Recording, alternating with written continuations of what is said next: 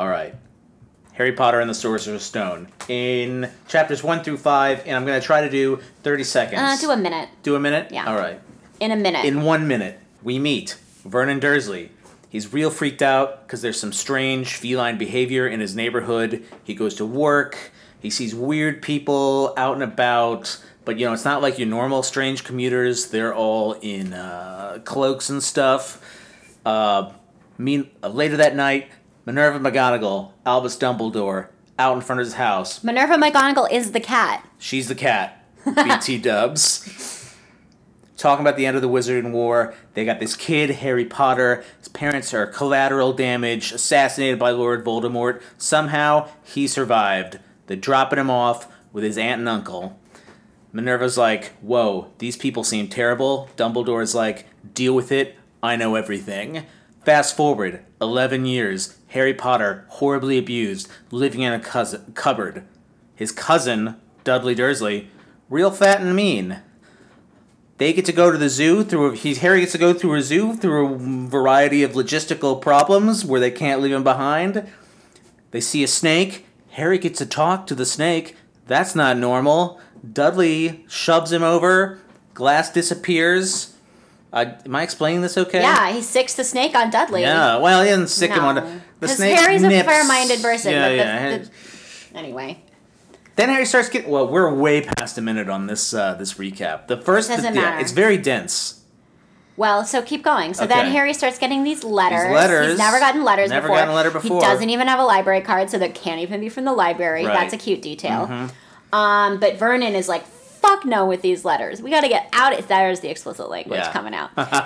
Vernon's like, fuck no with these letters. We got to get out of here because these letters cannot get to Harry. And Harry's like, why? Who are they coming from? But Vernon goes psychotic. They drive to the middle of nowhere, and then they take a leaky boat to a lake, and then they sleep in a lake, and then they sleep, in like a hut on a rock? Man, I don't even know. But then Hagrid shows up, grabs Harry. He's like, you're a wizard. You're a wizard. You're a wizard. They go shopping. Harry finds out then that he's been admitted to Hogwarts School of Witchcraft and Wizardry. Then they go shopping for wizard stuff. Harry gets a wand. And an owl, Hedwig. And an owl, Hedwig. And then he has to go back to his abusive aunt and uncle until term starts. Yeah. So anyway, that's everything that happens. So Harry goes to platform 9 3/4. He finds it through the help of the Weasleys, who he instantly falls in love with. Then he meets his best friend for life, Ron Weasley. They're on the train. Malfoy comes in, mouths off. There's a rat fight. They get to Hogwarts. They ride a boat. They get sorted by a wizard algorithm hat. And then the magic proceeds. I think then they go to bed. They have a feast. They have a feast. There's more binge eating. So there really is a lot of eating in these two chapters. Then they go to sleep. And they call it a very eventful day. And that's where we are. Let's get into it. When we last left our intrepid heroes, classes were starting at Hogwarts School for Witchcraft and Wizardry. Charms, looking at stars, and potions with Severus Snape, who turns out to be a real shitbird to Harry, for reasons unknown, but that will be revealed. Harry and Ron go and bitch about the start of classes to Hagrid at his hut, catch a glimpse of a newspaper story about a mysterious break-in at Gringotts. Funny that, because it happened the same day Harry was there to pick up his undetermined amount of gold. A bunch of 11-year-olds were given flying lessons. There's another fight between Harry and Draco, who's being very Draco-ish. Grabs a Remember-All from Neville, which is this device which reminds you if you've forgotten something, but it's actually not very helpful because... Yeah, it's a totally useless device. Yeah, anyway, he grabs this thing. I kind of think Gran is trolling Neville a bit. Anyway, Draco swipes the Remember-All, flies off. Harry takes off after him, realizes he's a natural at flying.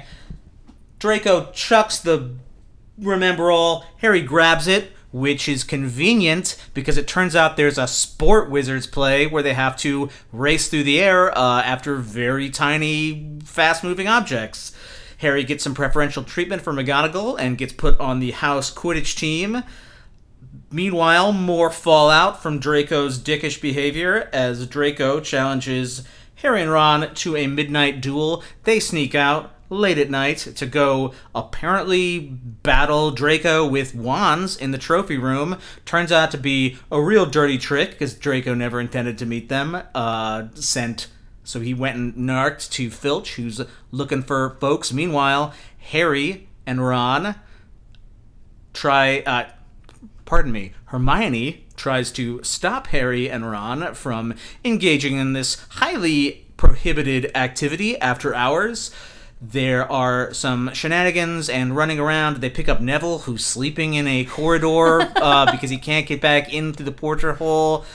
They hide in a room where there's a big monstrous black three-headed dog. I don't remember if he's black or not.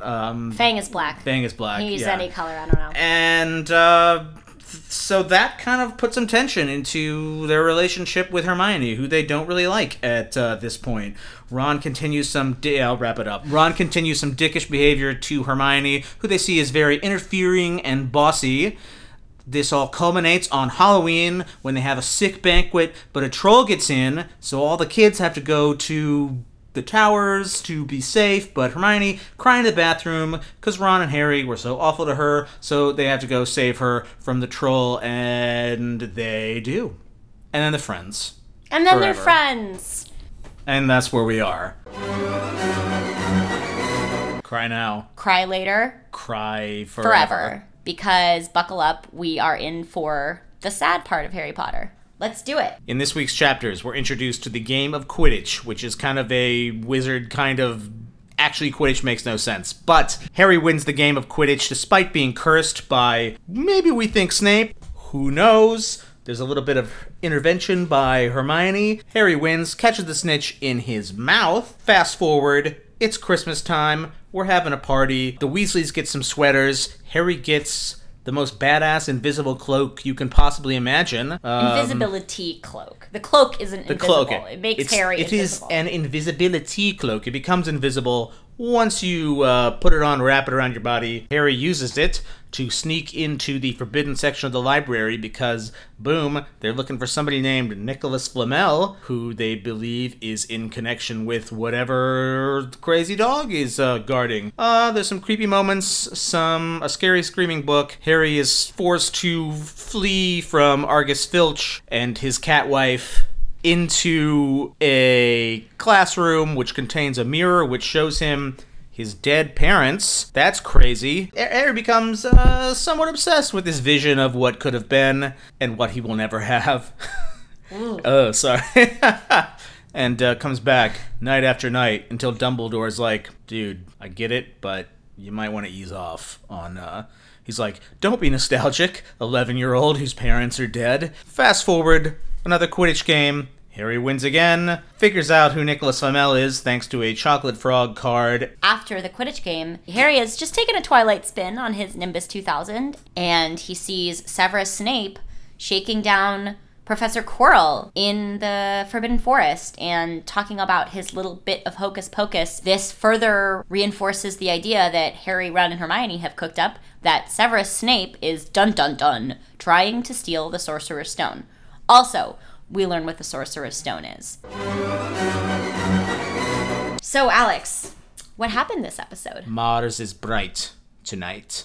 Are you being friends? Mars is bright tonight. Oh. So, in these chapters, Harry, Ron, and Hermione are putting their nose to the grindstone for their wizard tests. Meanwhile, Hagrid wins a dragon egg in a bar while getting simultaneously very drunk. Shenanigans ensue at Hagrid's hut as he tries to raise a dragon, as Hermione points out, in a wooden house. Draco gets wind of this dragon and wants to start some Draco shenanigans, so they gotta smuggle this illegal monster out of the school. For some reason, this falls on Harry, Ron, and Hermione, and not Hagrid, so they have to concoct a plot to sneak out the dragon, whose name, obviously, is Norbert. He's a Norwegian Ridgeback. They phone up... No, they don't actually phone up Charlie Weasley because they use birds to communicate. They send an owl to Charlie Weasley, who happens to study dragons, he sends some of his bros to the topmost tower, the astronomy tower. They smuggle the dragon up there via invisibility cloak, feeling real good about themselves as the dragon flies off with the dragon study bros, and in their excitement, they leave their invisibility cloak in the top of the tower and promptly get detentions for being out of... That's so stupid. That part makes me so mad. They're just like, oh, we left the thing that makes us invisible. Idiots. Neville gets sucked into this detention, and Malfoy too, through some, various running around. Harry and Hermione are very unpopular because they lose Gryffindor a hell of a lot of arbitrary house points, and then they have to serve detentions in the super forbidden and scary Forbidden Forest, and Hagrid's like, okay, you've all been deputized to hunt whatever evil monster is killing unicorns. So they go looking for unicorns, some spooky hijinks ensue. It's actually not hijinks, it's actually true peril. Yeah, it's not hijinks. Like, by spooky hijinks you mean they almost are murdered by Voldemort. Yeah. Harry encounters Voldemort in hooded form, who's been drinking this unicorn blood. He gets bailed out by Firenze the Centaur, who's like... fills him in on why maybe Voldemort would be drinking unicorn blood, because it keeps you alive until you can drink something better, which would be the elixir of life. So anyway, Voldemort on the move, and we are speeding rapidly toward the climax of the Sorcerer's Stone. Oh yeah, everybody's climaxing. Sorry, that's a fucked up thing to say. The climax of the search for the grubby little package. So, what happens? Well, everything happens in these chapters. Exams get underway at Hogwarts School for Witchcraft and Wizardry. Students have to turn, is it hedgehogs or mice, into snuff boxes for some reason. I don't know who on the staff has a snuff box thing, but that's a thing that they do. Clearly Dumbledore. Yeah, Dumbledore's like, these are my snuff boxes. Make sure those snuff boxes are dropped off at my office after exam, please. Anyway. So there are animals turned into snuff boxes, not clear what effect that has on the animal. We're off on a crazy tangent here, because that's the least important thing that happens in these chapters. Harry, meanwhile, lives with the existential terror of the fact that Dumbledore is terrifying, but he's terrified of Voldemort bursting in on him at any time, based on what he learned from the Centaur in the last chapter. Firenze is the only one who's ever filled Harry in on really anything up to this point. It suddenly dawns on Harry that Hagrid probably gave away the secret to getting Class Fluffy while he was getting wasted with a stranger at the Hogshead Inn. They find out this is true, and then resolve to go down the trapdoor themselves. They're confronted with a series of crazy obstacles. Harry eventually, after many adventures in the depths of Hogwarts, finds that it's not Snape trying to steal a stone, but Quirrell. Quirrell is looking into the mirror of Erised. Funny how that's at the end of the maze. Quirrell's like, I see myself getting the stone, I don't know what's happening here.